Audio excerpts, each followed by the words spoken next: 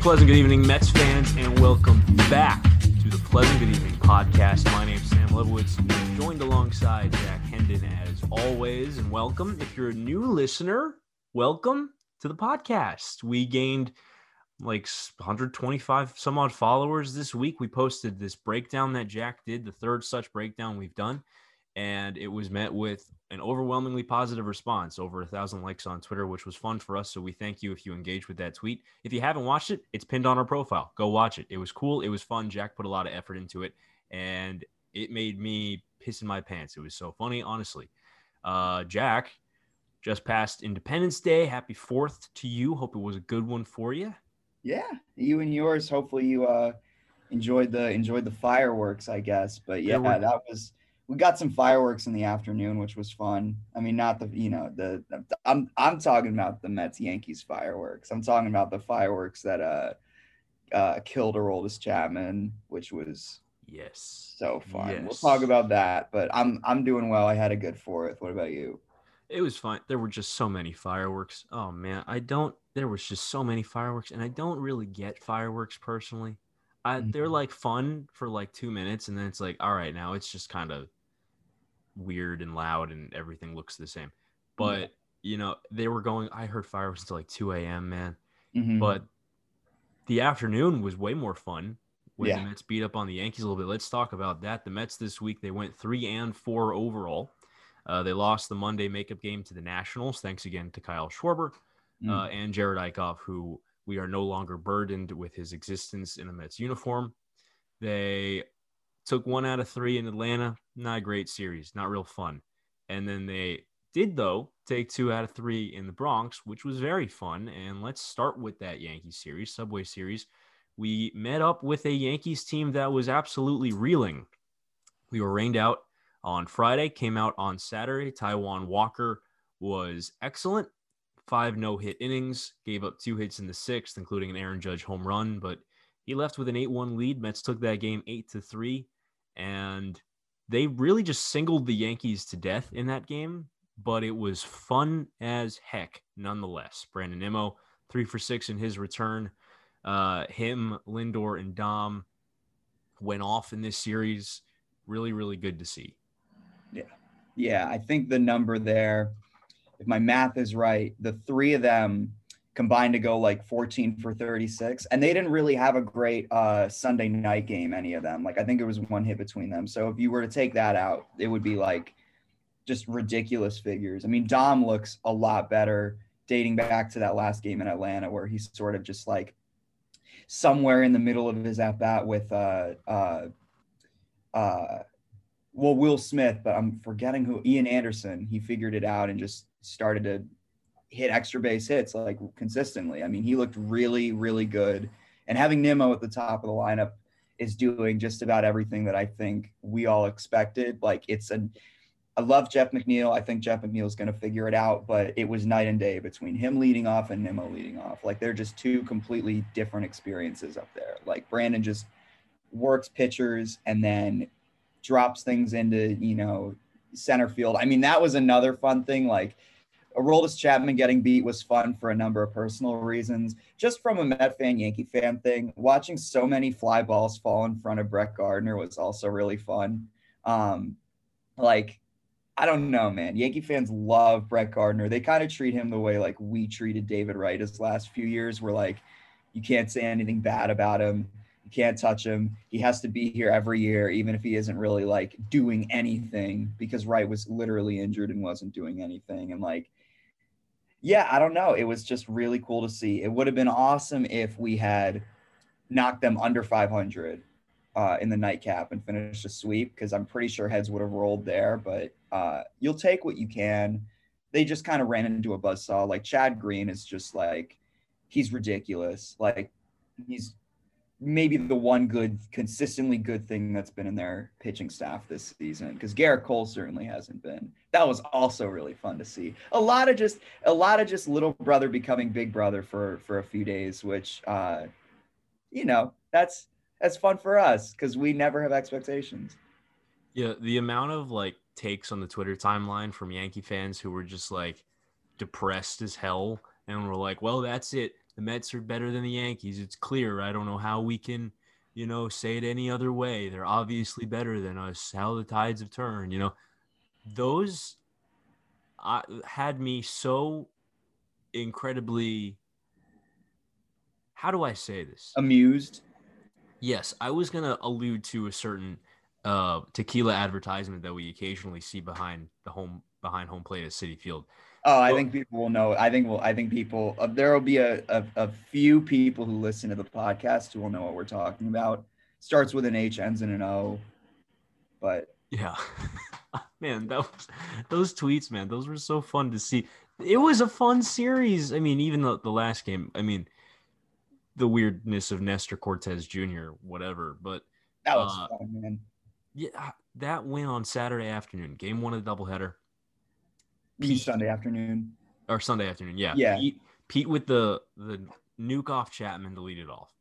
First of all, there's nothing better in this sport than when Aroldis Chapman gets knocked around. There is nothing better in the sport than when he has a meltdown, whether it's a leadoff solo home run or he walks the ballpark and gives up a grand slam to Jared Walsh or what have you, or gives up consecutive home runs in Minnesota to a bad Twins team to lose a game. There's nothing better. There is nothing I enjoy more in this sport than watching Aroldis Chapman, the man who pointed a gun and shot a gun in the direction of his wife or girlfriend, domestic abusive asshole Aroldis Chapman. There's nothing I enjoy more than watching him melt down. Couldn't have happened to a better guy. Yeah. I like that they make a point of filming his reactions, like not even filming his reactions like on a separate camera that they show after the fact. Like literally the first frame you will see after he gives up these bombs is just the look of despair on his face, or like pain or agony, whatever it is. It's a great shot between, and Alonso is like, the numbers against Chapman from the Mets side of things have been like especially great, delicious. Like they're just great. Like Pete hitting the home run marked. I don't actually know when in the sequence it was, but by the time Chapman had left the game and his ledger had cleared, because after the Alonso homer, they loaded the bases, knocked him out, and then scored 5 more runs. But his total numbers in his last 5 appearances against the Mets, this is a shout out to Jacob Resnick, now of SNY, formerly our buddy at Mets Merized, who put these together. 2 innings, so 5 appearances and only 2 innings. That's a good start. 5 hits, 3 homers, 6 walks, 9 earned runs. If you go back last year when there was nobody in the stands and the Mets really sucked, they still had basically one night against the Yankees where like they just teed off. I think it was JD Davis. This was the night after Tom Seaver passed away, and then Pete hit the walk-off the next inning off of, I think it was Ottavino, not Chapman. And then when the Mets went to Yankee Stadium, Ahmed Rosario hit a walk-off homer against him, a walk-off in Yankee Stadium, which it's weird how I forget about that. 2020 was so weird. This is the part of the podcast where we mention how awful that year was again. But like, yeah, he gave up the homer and then he hit Conforto and he walked McNeil and like they booed him off the mound. I don't know if you saw the clip that was circulating from the Yes Network like broadcast after the Mets had basically put on the other 5 runs and the game was like the Yankee fans had completely left. Like this was just Met fans, and Michael Kay and I think it was David Cohn with him, but I don't know who it was because they were silent. They were silent for literally 20 seconds in between like 2 pitches to Dom Smith. And then you just hear Michael Kay be like, it's horrifying. There's no words. We can't describe what's happening. And it's just like, I don't know, man. It's my favorite kind of horror movie. I really enjoyed it. It just so great. I did not see that clip, but as someone who does detest Michael Kay's play-by-play, that is something I have to seek out. The Peraza 2-run double, by the way, that was fan interference. That was fun.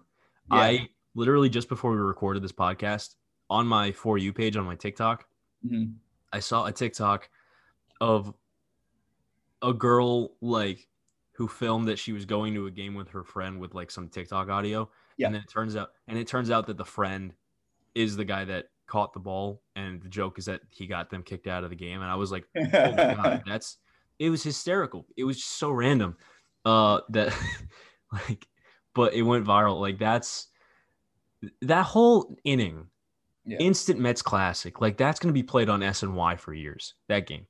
I think so. Not like the David Wright level of repeat, but that's a pretty nice way to win a game. And that game put them back at 500. And like, I think The that Yankees, like yeah. if I were a Yankee fan, I would feel a little bit better after the nightcap just because of like how they held that together. Like I really thought after Alonso hit the home run and made it a 3-2 game, and then they put two guys on base against Darren O'Day that like they were gonna put up another 5 spot and win again, but they didn't because uh, Chad Green like struck out 6 of the 9 dudes he faced. I Including mean, an immaculate inning to finish the game, which is yeah, whack. yeah, Yeah, I agree with you. I thought I had those vibes too, but uh, I mean, even that game for the Yankees' perspective, it wasn't all that much of a convincing win. Like you had to get 3 innings out of your relief ace in yeah. order to win that game. And the big hit was like a cheap little 3-run home run from Gio Urshela on a ball that was not even close to the strike zone. He had no business swinging at. Like, Yeah. yeah, I And of get course, like A-Rod like creamed himself over it. It was just like, old school baseball. Like he wouldn't shut up about the Rougned Odor bunt that came before that. He was like, the home run happened because of that bunt. Like you subjected yourself to the actual broadcast. briefly, I then left to go see fireworks, and I listened to the radio for the Chad Green inning, Okay, or the because 3 innings. Like, so I missed the good baseball, but I I did have a few watched seconds. I watched the Nerdcast version, the ESPN2 Nerdcast Oh, with yeah, I couldn't get that because I was like, I was like streaming from my computer, so it was. I don't okay. know if you guys can hear my dogs, but they're here. Hi Oh dogs. yeah, yeah, Yeah, no, the Nerdcast. First of all, I'll just say it. The yeah. Nerdcast, excellent. Jason Benetti, former Syracuse guy, uh, as good as it gets in Major League Baseball. Easily a top 5 play-by-play man in the sport right now. He's fantastic, and he's not even 40 years old yet. He's just absurdly good. He's the White Sox guy. He does these ESPN2 Nerdcasts with Mike Petriello, who's like the Statcast guy on Twitter, if you probably follow him, and Eduardo Perez, who's like a pretty good analyst actually. So Yeah. it's just a much better booth than Vasgersian and A-Rod. Oh my God, it is. Yeah, because that's just like, I mean, that's just. I don't even really have the words for it. The nice thing about this game was because, I mean, the nice thing was the focus was almost entirely on what is going on in the Bronx, like what the Yankees are doing, because it's just, you can't turn away from it. I mean, it's been a whole car crash season. And we're not going to talk about the Yankees for 45, 50 minutes, like just to get that out in the air. But to hear Alex Rodriguez not talk about how much he hates Francisco Lindor on an ESPN broadcast even once was such a reward. I mean, I'm glad I switched off. You were talking about fireworks, and I'm going to briefly mention this. If you are ever like trying to find a way to experience fireworks on 4th of July, it's not to go somewhere to see fireworks. Just get in your car if you have a car and just like drive somewhere, because going over bridges while seeing all the fireworks at every angle is just like the coolest thing. My girlfriend and I did that, and it was like that's probably what we would do like next 4th of July if we could. Like it was awesome. Yeah, so just an obligatory like fireworks thing, and also girlfriend brag. But yeah, we're like, that was fun. I mean, if I were the Yankees, what I would do, and I'm not the Yankees, right? But like I would probably start taking calls for Garrett Cole. I would call the Mets, because we'll give them. I mean, we want to turn this back around. I think that the best thing the Yankees can do is give us Garrett Cole, and we'll send them. I mean, what would a package really look like? It would be like, we'd probably give them like Almora, because he's a young center fielder, right? I mean, that's like Brandon Drury, basically. It's the same thing. We'll turn that over. So we'll give them Almora. We'll give them Mark Vientos, because he's having a great season in Double A, and he's got a high ceiling. And we'll send them who's an equivalent to like Estevan Florial in our system. that we could give them. I Like don't. Quinn Brody. We'll give him Quinn Brody too. Oh, Quinn Brody's just so much worse than Florial. We don't really have an Esteban No, Florial, but it's but funnier this like way. It's funnier this way. that's a lot. 'cause- That's a lot to give up. Honestly, I think if we're gonna do that trade, they should probably throw in like Clinton Frazier, maybe, and or Duhar.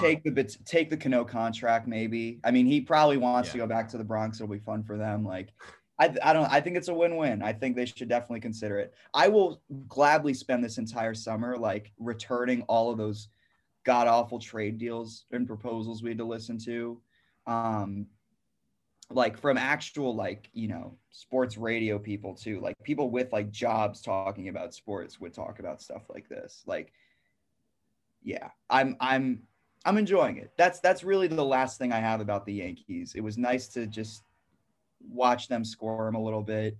Yeah. Moral of the story. Yeah. When the Yankees implode, especially against the Mets, God, it's so fun. Yeah. Oh, it's just so fun. Yeah. It's good for baseball. Oh, it's so fun. And this weekend was, I know we didn't get the sweep, and like, it's something we've talked about this year is that if you're gonna like win a series, try to avoid losing the last game if you can. Yeah. 2 out of 3 is always better when you win the last game. Yeah. Like, but without a doubt. But when you win the games the way the Mets did, mm-hmm. Firing squad with singles in game mm-hmm. 1 and Taijuan Walker, who should be an all-star, by the way, but we'll talk about that. Yeah. Looking good again. And then Sunday, the comeback, like beating up on Garrett Cole a little bit and then beating up on Aroldis Chapman a lot of it. Mm-hmm. It was tasty. So that's what happened this week. We will talk a little bit about the Braves series, just kind of tangentially, because it's like old news now, and that series kind of sucked. Yeah. But let's talk about what's ahead. Mm-hmm. 7 games left before the All-Star break. 3 at home against a very good, very hot Milwaukee Brewers team, who have won 9 of their last 10 and had won 11 in a row prior to losing on Sunday. And then 4 at home against the cellar-dwelling Pittsburgh Pirates, and then they'll come back out after the All-Star break and play 3 more at Pittsburgh. So technically 7 in a row against the Pirates coming up after this Brewers series. Got to take advantage of that. But of course, before we go to Pittsburgh, All-Star break,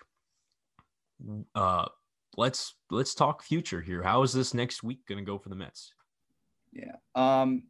I would be very impressed if they take 2 or 3 from the Brewers, not so much just because of like my expectations of the Mets, but I did not realize like how finished that division now is. Like the Brewers are 8.5 ahead of the Cubs.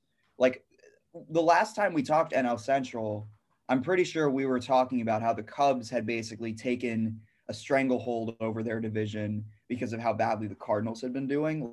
Like this thing is just a game of like, it's just everyone like climbing up greasy steps right now, but the Brewers seem to really be at the top. Like it seems to be a done deal. The Reds are now the second place team. They're 7 back and they're 3 over 500. So like they're really good. Like the Brewers have figured something out. Jackie Bradley Jr. has been on a tear the last week. They have Christian Yelich back. Like it's looking pretty. It's going to be kind of a battle for the Mets, especially with the pitching, because like that's something that we can definitely go back to Atlanta about, because like we don't have David Peterson anymore, and it's not something that like it's not. At first, I was thinking when he came out of the game, like with the side tightness, I was like, this is fine. Like just give him the All-Star break, make that his way of like recovering, because that break is going to do us a lot of good in terms of our pitching staff. But like he's going to be out till like the end of August. It's an oblique strain, and those things usually take like 8 weeks. The Mets are confident it's not going to take that long, but they have also been confident time and time again that things aren't setbacks. Like if they can afford to play this conservatively, they definitely should. So because he's hurt, and Sean Reed-Foley is hurt, and he has elbow inflammation, which is the exact same thing that cost us our dear Paisan, Joey Lucchesi, before he needed Tommy John surgery. And like obviously they're different profiles. They're 2 very different pitchers.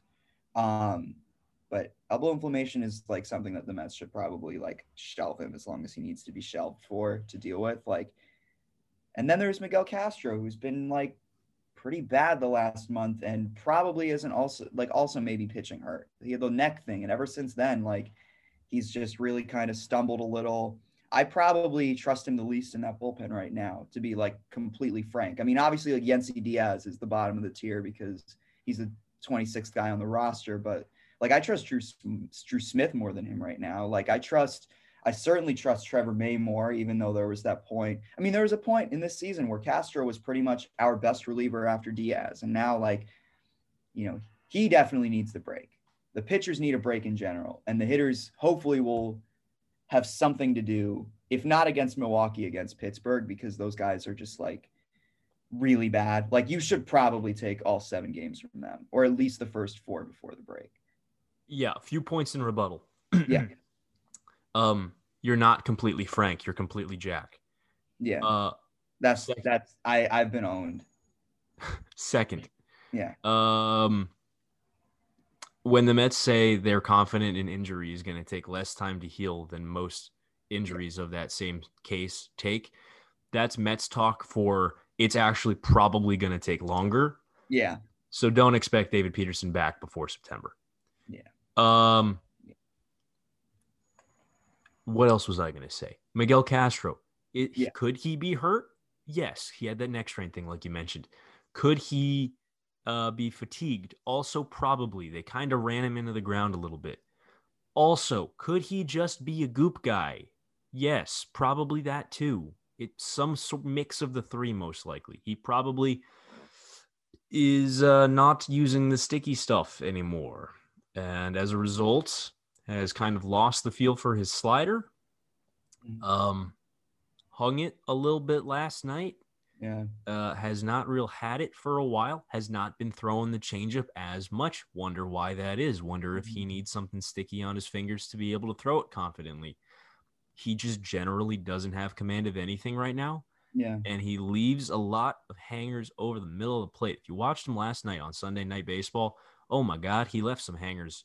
Yeah. Oh, left some real bad ones. And the wild pitch, he can't throw he doesn't throw the fastball as much as he used to either because he doesn't know where it's going. I mean, you mentioned Goop. I think there's still just a basic likelihood that like he just needed the basic combination that every pitcher should be entitled to. Oh yeah, probably. Sunscreen and rosin. Like it could literally just be having a basic feel for the ball because he was peppering that thing on corners at the beginning of the year. Like he looked really good from that arm slot and he could throw any of those pitches. He could locate them. It's basically just been an issue of location. It's not like the stuff's flat. It's just he doesn't really know what to throw because he doesn't know where it's going to go.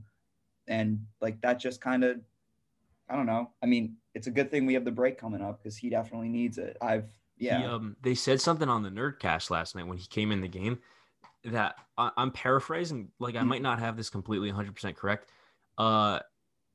He has like the highest percentage of called strikes in the lowest quadrant of the strike zone among like all major league relievers or something like that. Yeah. Like he just, for the first half of the season, when he's been good, he has just lived on the bottom edges of the zone and has been successful there with the fastball and the changeup and has worked the slider away, but he has no feel for anything right now. And, they always say that a fatigued pitcher, the first sign of fatigue is loss of command. Yeah. And he's had no command for a while now. And so maybe it is fatigue. His spin rate is also down a couple hundred RPMs, which is not an excessive amount. Like it's probably not indicative of necessarily spider tack usage. Like we see the spider tack guys are down like 600 RPM. He's only down like 1 to 300 RPM. Yeah. So it probably isn't spider tack necessarily, but yeah, maybe he's a sunscreen and rosin guy. Maybe he's one of like just a basic combination guy, someone who is using something that, isn't necessarily there for like improvement of stuff, but is there for, maybe safety of hitters and his own command. Like that was another thing. Aroldis Chapman's probably a sticky stuff guy too, because this dramatic downturn in his season has pretty much coincided with MLB's announcement of the crackdown. Yeah. So he's also a guy who throws 102 Like he doesn't want to have to act. He doesn't ever want to accidentally throw it at some dude's head. Yeah. Like these guys who are hard throwers but lack command, Yeah. they like usually need something for Yeah. command Hmm. because it's dangerous in the box against them. They just have no idea where it's going and they throw 100 and it's dangerous. And Miguel Castro probably needs something because Yeah. right now he looks awful. I hope that he comes back after the break like revitalized and looking good. And April, early May, Miguel Castro again. That would be cool. Yeah. I Um, think so. I mean, but the other thing they could do is just like, and I think this is kind of a good time to do it because it's like, I mean, the Brewers will be kind of tricky. So maybe not now, but they really could just, if they wanted to, put him on the injured list. And like, it's harder now because Reed Foley is also hurt and might be like hurt. So you don't want to, you don't want to uh, take too many options out of your hands. But it would only be for like 7 games, 4 of which are against a Pirates team that I don't think we really need like more than 3 high leverage relievers for anyway, especially with the way Familia's been pitching because he's looked really, really good. But you could just put him on the injured list. You could literally just say the neck thing's a problem again. You could mention soreness, fatigue. Guys do this all the time. It's the phantom injured list, but it works. Just literally give him a few days plus the break to just get his mind right, get his arm right, get everything back where it needs to be. And like, it's not foolproof. It's not like he'll come back and he'll be April May Castro again, but you don't have anything to lose. Like it's only going to get harder for him if you continue to work him at this point in the season. Like this is probably the best time to do that. The further in the season we go, the more like the fewer chances you're going to get to just take a guy who can be good and just shelve him because he's not throwing all that well. And I would just call up like Robert Stock or keep Tropiano around or something like literally it's only 7 games. Um, Again, 4 against the Pirates. So really it's only like 3 games or maybe 4. Like just do that and then let him come back and hopefully he's rested. They're not going to do that though. I mean, I think they should. I And agree the that other, they should. I agree yeah, that they should. It's like you have 2 Grom starts in this span. yeah, You get Stroman again in this span. Like you get was it's 4 out of the 7 starts are between the Mets' top 3 pitchers in this span because we're only getting Taiwan and Stroman once more through it. yeah. So yeah, I mean the workload on the relievers is not necessarily as high as you would imagine this last week. Hopefully, I hope. It's all Uh, about those last spots in the rotation. Like you need Tyler McGill to go a little bit deeper than he has in the past, but this is going to be his first time pitching against a team that isn't the Braves, so like that's possible. And he's looked kind of good. I mean, he has a good changeup. It's not is it something where like I think he should stick around and he's proven himself? Probably not, but like yeah, he can probably ball a little bit. Like Oswald has looked fine. It's yeah, nobody else anyway. Like Eichhoff's gone, like you said. You don't even have relief guys really because Tarpley went under the knife. Betances has he had surgery, so his season's over. The only pitcher who's hurt that's really on his way back at all is Carlos Carrasco, and that's very far down the line in July. That's like end of July, early August, and like you said, that timetable is probably very flexible because it almost always has been with Carrasco in his situation. And like Noah and Yamamoto are like throwing off flat ground, but that's it. Like Tommy Hunter's probably gone. They haven't said anything, but it went from he'll be back soon to 60-day IL and no comment. Like Gesellman, there hasn't been any update. I think that's everyone who's on all the pitchers who are on the injured list. Like you really definitely you're in a position where you're going to need innings in those spots, but you don't have the reinforcements really. And Zappucki didn't look great either. Like he made his debut. It was kind of a bad spot to be put in. Like he's not going to look like that every time he comes out, but also like he's not going to look like McGill when he pitches. Like it was definitely, you can see why they were a little bit hesitant to promote him so early when everyone was banging the table for him. yeah. I haven't. I'll be honest. I haven't gotten a chance to watch McGill specifically Yeah. yet in either of his starts. But the results on paper have looked good, and then he looks like he breaks down in the middle innings a little bit. Yeah. Yeah. Um, and then I mean, this was a good game to miss. Yeah. I missed the 20-run game. I missed that game. I was out, but yeah, Zapucki's line was bad, and I heard he looked bad too. So yeah, All-Star break coming at a good time for the Mets. Yeah, Let's just definitely. get through this week. Try to take 2 or 3 from the Brewers. At least get one game. Like you got to win the DeGrom game. Like he's pitching against Brett Anderson. Yeah. Like I mean, that's the soft tossing lefty. So the Mets you're always not going to get that many runs. But yeah, the Mets can't ever hit left-handed pitching, but that's beside the point. Just go crush the Pirates. Go into the All-Star break on a good note. Crush the Pirates. Win 4 at home there. Like yeah, win 5 of the next 7, man. Like yeah, just do it, please. mm-hmm. I agree, and I think that, I mean, yeah, it's also like you get closer to the trade deadline at that point, and the leverage. Like you probably can't trade for anyone right now unless you're really like desperate and want to give up a haul. Which if I know Sandy Alderson, I know he probably won't do because he never pulls the trigger early. In fact, sometimes he doesn't pull the trigger at all. But like this is definitely a situation now where like, listen, if I love Chris Bryant, even though they're not really looking at Josh Donaldson and he's kind of like an inflammatory personality, like I wouldn't mind Josh Donaldson, but like they need pitching more than anything else. Like they need a starter, preferably someone who does innings. Luckily there are a lot of options on the table, like a lot of targets. I don't know, man. I mean, I've like been going down the articles,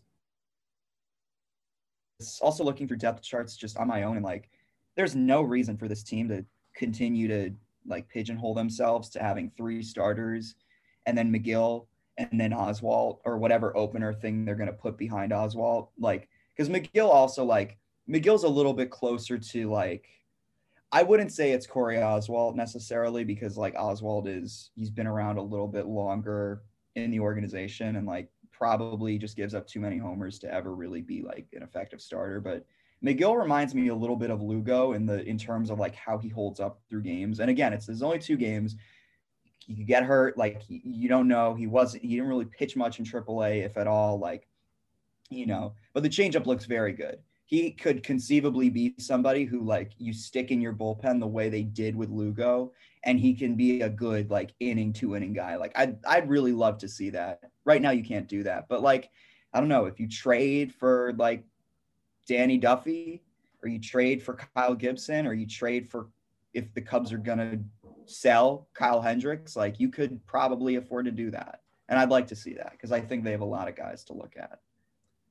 That's all-star Kyle Gibson to you, by the way. Yeah. The pitcher that I want the most is Marquez. I want German Marquez. I think he's fantastic. I think you get him at a Coors Field, he will be electric. Yeah. And then the offensive player that I want the most, and this should come as no surprise to anyone who knows me even a little bit. Right. I want Joseph Gallo. Yeah. I would like Joey. I want Joey. He hits homers and he plays good defense. And he plays good defense all around the diamond. He's a real good outfielder. Mm-hmm. And he hates playing third base. Like, this is a personal thing about Joey Gallo. He detests third base. But he's capable there. He's also capable at first base. Yeah. So Joey Gallo, come on down. Please, Mets, make it happen. I think the perfect trade for this team, and it's a shame that Kyle Gibson's an all-star because now the Rangers could hold that over anyone's head. Yeah, it's like Lance Lynn all over again. I think the perfect trade for the Mets is Gallo with Gibson. You get a starter, a guy who's a 4 or a 5. Like, I know he's an all-star this year, but let's be real. He's like a back-end guy. He's a ground ball pitcher, which works to our advantage because now we can field ground balls. Like, we know how to shift, and it's generally worked very well for us. Like, he would be good.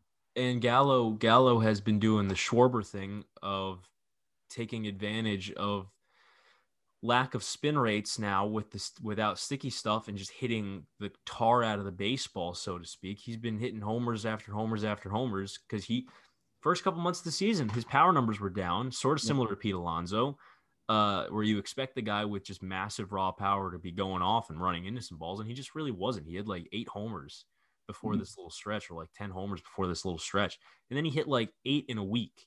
When the crackdown came, and he's got like 20 now. So I'm going to go ahead and say Joey Gallo is back, and Yeah. get him I know City Field is also kind of a big ballpark, but get him the hell out of that stupid, weird new park in Texas that Yeah. fly The balls go to 18 die unit. in. Get him out of there Yeah. and get him in blue and orange because I think he would fit. He's also a really likable guy. I think he'd fit really Yeah, nicely on this team. he would. I mean, you'd have to see what Texas wants. Like, they could very likely want more than just one of your top 5 prospects. And luckily, those guys have been like doing amazing. You know, like Beatty has just forced everyone's attention this season. So is Francisco Alvarez.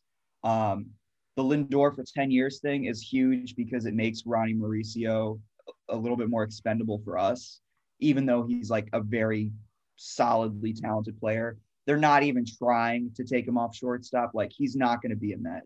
He's not going to come up as a Met. They're going to trade him somewhere. I like the Rangers idea. If you want to go a little bit cheaper, because it is Sandy Alderson and he really doesn't believe in this, you know, this splash thing. What you could also do, it's definitely lower volume than Gallo and Gibson, but you could call the Diamondbacks, um, and try and swing Eduardo Escobar over with, like, I like Caleb Smith. I like some people mention Merrill Kelly. I don't think Merrill Kelly is very good. They're definitely not going to give you Zach Gallen. If they offer Zach Gallen, I think that would be huge if they could get him. Like, I love Zach Gallen, but Smith and Escobar could be a little cheaper. It helps a little bit at third base. It's not Gallo, right? He's sort of a power first guy. I mean, right now the other thing too is like they're doing, I think, something very similar to what they did in 2015 and also pre Bruce in 2016, where they're just like looking for utility guys first. Like they've talked to the Diamondbacks, but they're talking to them about Asdrubal Cabrera, which I love Asdrubal, right? We have such fond memories of him. He's also a positionless hitter at this point. Like, can kind of play third base, but probably like you wouldn't put him in the field if VR is there. I guess he can come off the bench. I personally, I don't really get it because I think our bench has shown at this stage that like we don't need more of it. Like, but he's the guy that they're looking at now. They're going in that direction. Like, maybe see what the White Sox want for Jake Lamb. Like, just look around a little because Cabrera's numbers have really fallen off the last month. Like, I don't know. I'm a little on the fence, and I definitely want more than like just Cabrera. Hopefully they really start like talking. He's like kind of switch hitting Juan Uribe at this point. So I mean, like it Yeah. kind of fits the 2015 mold there. I don't know, man. He's a little more like Kelly Johnson, I think, in terms of like the bat profile, because Uribe was someone who like really only like hit singles and homers, but like, yeah, it's You could call the Pirates up. Pirates, I mean, Tyler Anderson doesn't suck that badly. yeah. Left-hander. Richard Rodriguez has been one of the best relievers in the National League. He'll be expensive. I don't think that, I mean, you could look reliever. I don't think reliever is like the top thing that they should be going for. Not yet. If Castro's dead, then like you should probably get somebody. Rodriguez might be the most expensive of all of them. So that's where you have to be careful of. But like, yeah. If you're really, because right now it's basically, I mean, Lugo's looked great and he's looked healthy. And you have May, who's been on a tear. Loop has been everything we've wanted. Familia has, like I said earlier, like he really like benefited from that time off because he's saved our asses twice in this series with the Yankees. Like, came in moments where like we could have legitimately lost a handle on the game and he just shut them down. We obviously put out our like apology to him. I think everyone owes that guy an apology. If not for this year, just for like, I guess when he was really, really good, undeniably good, and people were hard on him. But yeah, you definitely need to make trades. The Twins also, I mean, beyond Donaldson, they also have like Kenta Maeda and Michael Pineda, and Jeremy Hefner has Twins experience too. Like, there's definitely a match there. Like, you could probably make something work. I just want something, man. Well, there's preferably a starter. There's also Barrios, but he's going to be expensive as hell. Yeah, he's the most controllable, I think, of like anyone that's available. He's got a year and a half. Yeah, a year and a half. So it would be a Stroman trade, but he's like the Twins. Apparently, the price tag on him is just like through the roof, and I get it because he's good. But man, they really are not in a position to be making demands like that. Or they won't be in a month. Right. definitely not. And Less then than a so that's happening. Then the black jerseys are coming back, I think. I mean, what Howie Rose mentioned is that like it seems like they're perfectly positioned the first Friday after the All-Star break to like do the blackout or whatever. And that could be really interesting and really fun. And I'd like that a lot. And we've talked about the black jerseys like to death, but I'm really excited for that to come back. Um, and then DeGrom, like we said earlier, he's probably not going to pitch in the All-Star game. He's going to get 2 more starts. He's on pace to still make like 31, 32 starts this year, which is pretty impressive considering like there's always been like, feels like every other start we're worried about how he feels going into the next one. But I mean, he was great on Thursday. I mean, that was just like, what was it? 3 runs in the first inning, and we were all convinced he was cooked, especially after like the not so great start against the Phillies. And I say not so great relative to what Jacob deGrom has been. And then he just strikes out 8 in a row in the middle of the game and then gets you 15 strikeouts and gives you 7 innings. Like that was, I think, the best thing about all of it, because like most of his starts this year, even the ones where he's looked like legit, have been 6 innings or some of them have been 7. And obviously there was the complete game, which I forget about because some aspects of the season feel like so long ago relative to others. But like, yeah, I'm kind of happy he's not going to throw in the All-Star game, especially because he doesn't really want to either. You know, he's very particular about like his routines. So he might not even go to Colorado. Yeah, I mean, if his spot disappears,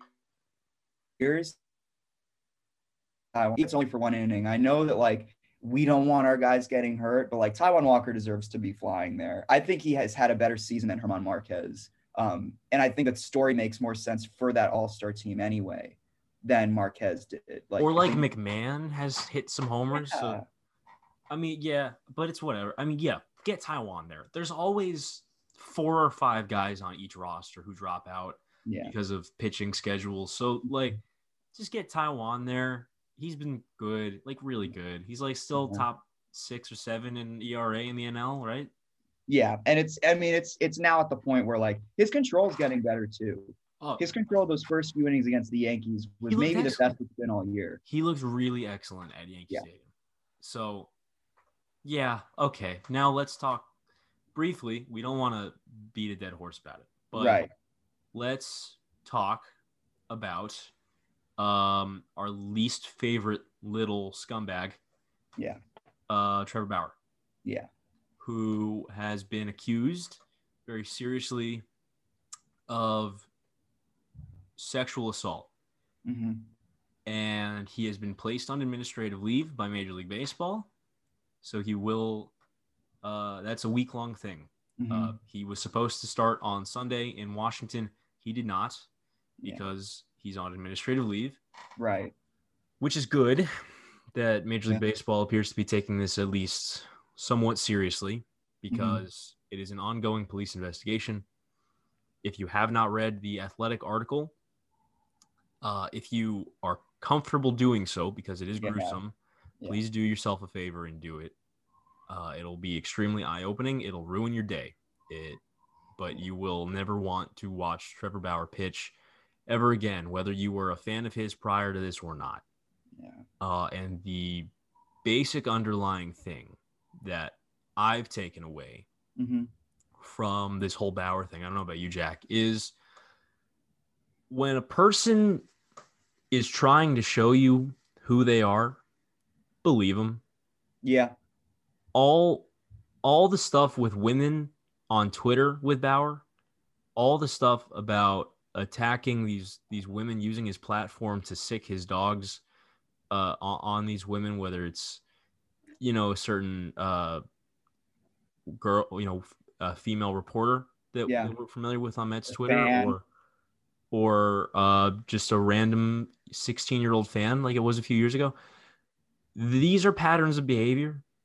These are indicative of a certain level of a certain line of thinking towards women.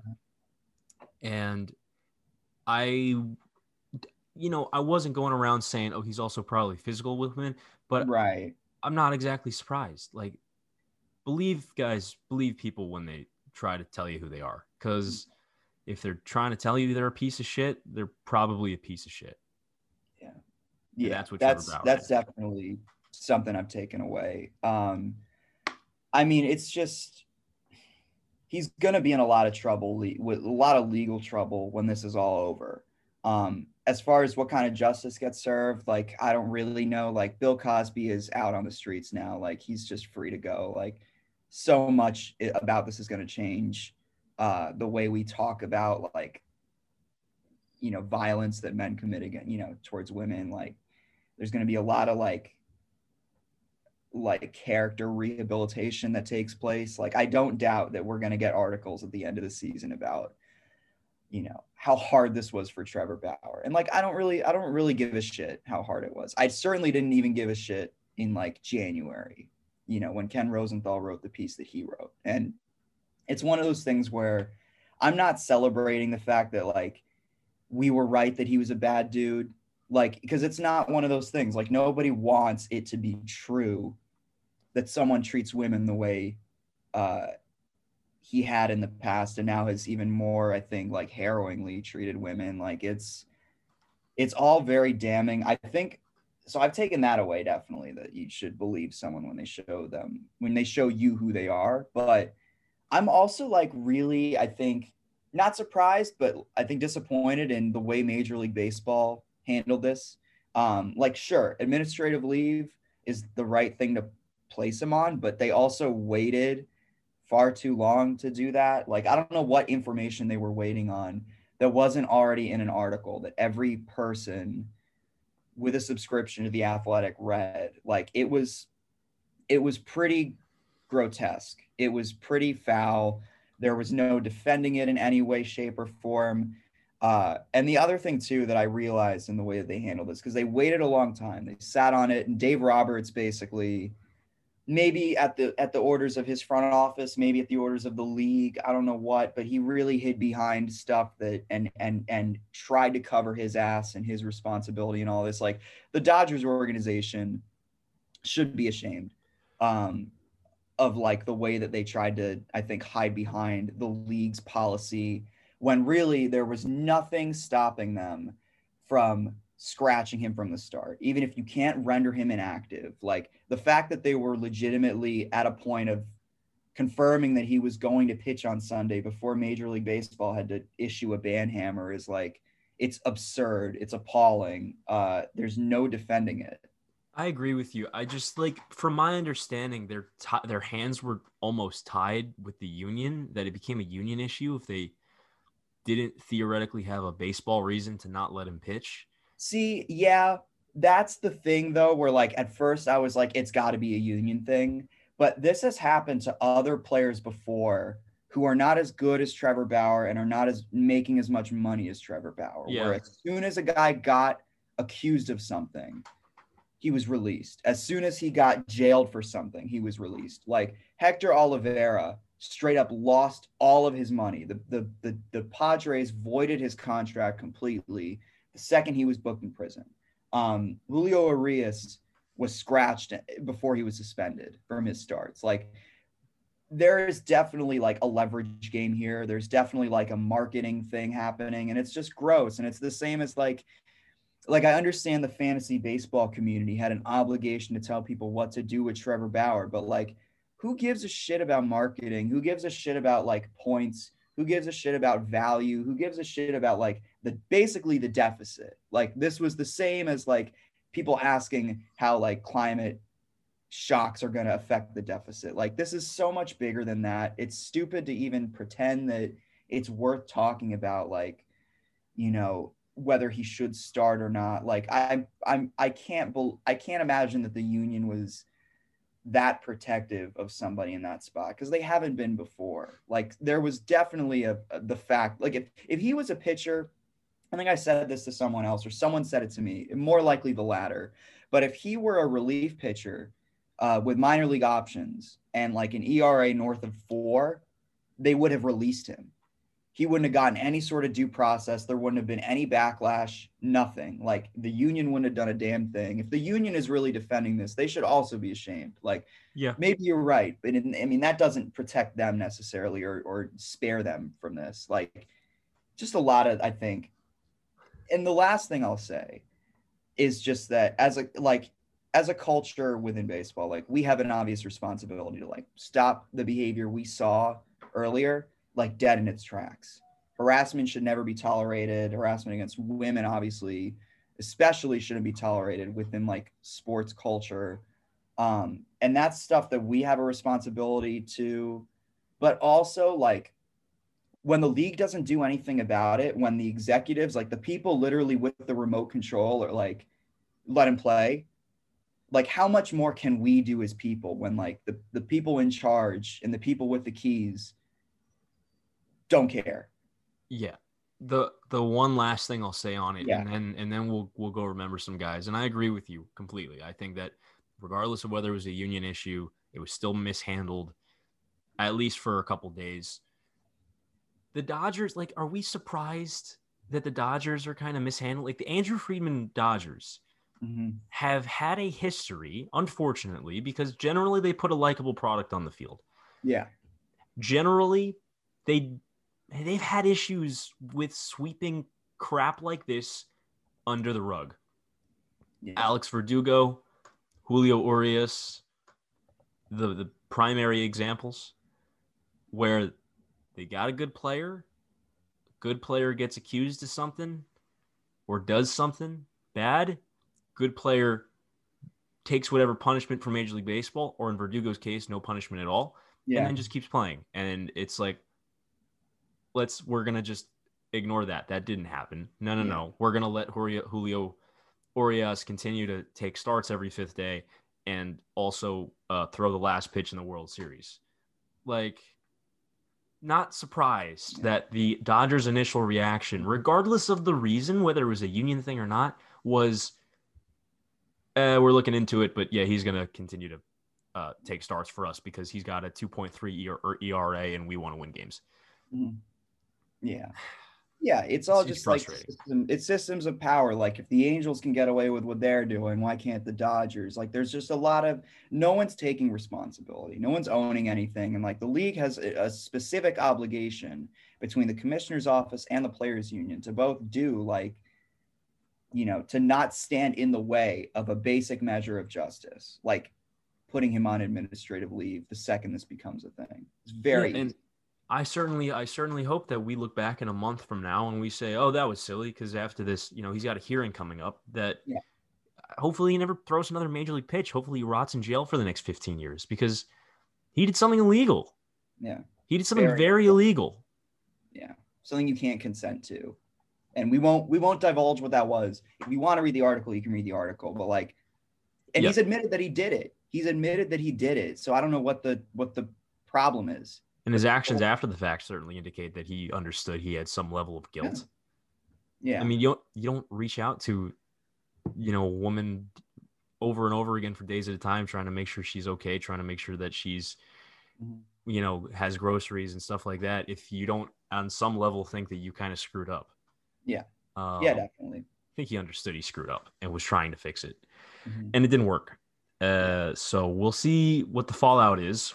But hopefully the fallout is that we never have to really think about Trevor Bauer ever again, because I'm so tired of it. I'm so tired of him. I'm so tired of all this. And it's disappointing that we have to continue to have conversations like this. Yeah. It sucks. So we'll remember some guys to close. And if this is your first episode of PG, because I know we're going to have some new listeners today, like, sorry to finish on like a down note. We usually don't. Usually we remember guys, a random Met at the end of every episode, and it's very fun and loose and great. Yeah. So let's quickly throw our names out. If we have anything to say about them, we'll say them, and then we'll go home for the week and come back on a lighter note next week. Hopefully into the All-Star break with 7 straight wins. That would be cool. Sounds good. You wanna go first? Sure. I didn't have a guy on theme today, so I went. I Googled 2003 Mets roster, and I picked the funniest name that I could find. So Uh, we're gonna remember a guy who had 24 at bats for the Mets, had 3 hits, hit 1 home run. He was an outfielder. His name is Prentice Redman, That's a good one. and I had never heard of him. And Yeah. he only played for the Mets in those 15 games, 27 plate appearances in 2003. Never played again. Prentice Redman between late August and late September for the Mets. Prentice Redman. That's a good one. He he went on to become like a coach in the Dodgers organization, I'm pretty sure. But That could be the case. yeah, I'm like looking at his BRF. He's also the brother of Tyke Redman. Yes, who which was is also a good name. Yeah, Tyke Redman was in like the Mets organization briefly, like before. I don't know the full details of it because he never played a big league game, but he was like, I just remember. Yes, he was did. one of- Not for the Mets, but Tyke Redman. Right, did yeah, play. yeah. He never played for the Mets in the majors, but he was someone that they like, I think, signed or claimed off waivers or actually had on their roster, like a phantom Met, if you will. Prentice Redman's a good one because I'm actually on that note. I had a guy, but I actually would rather do this because there was a similarly like immortal name from a similarly like immortal era of Met baseball. I think it also works because we're going to the black jerseys anyway. But I'm remembering another outfielder with a great name. He was like a speed first guy. He played for them in 2002. Also never played. Oh no, he played in 2004 also, but he basically was like a pinch runner for 1 year or one game. Essex Snead. Essex Snead. I'm pretty sure. Yeah, he has 1 career home run, and it was a walk-off home run. He was drafted the year before Prentice Redman, but he was drafted by the Cardinals, and the Mets basically got him off waivers, and like kept him on their roster a little bit. But he was a speed first guy who didn't really. He was like 25 or something. Like didn't have much of a future beyond running the bases, but he was pretty good at it, and he's got a great name. So I'm remembering Essex Snead. Yeah, we got to bring back guys with names. Yeah. Where are all the guys with names? Where do the guys with names go? Prentice Redman and Essex Snead. They just sound like made up. Like they sound like fantasy characters. Yeah, almost do. It's pretty legit. I like them, but I definitely want some more good names. That'll be fun. We should trade for Lars Nootbaar. I think that's a good trade deadline guy. I know nothing about Lars Nootbaar other than the fact that his name is Lars Nootbaar, and I can't get over it. It's God, I've never been jealous of Cardinals fans really, but yeah, Lars Nootbaar, that's the one time. Yeah, that's a good place to put a pin in it. Yeah, Lars. I think. So let's wrap things up here on episode 43 of the Pleasant Good Evening podcast. We keep pushing 50 here on PGE. If this was your first episode, we hope you enjoy. We hope you come back next week. We hope you share it with a friend. Yeah. Mets last week before the All-Star break, 3 against the Brewers, 4 against the Pirates. And then hopefully we are sending Taijuan Walker off to Denver when all things are said and done. I've been Sam Lebowitz. He's been Jack Hendon. Mets fans, have a pleasant good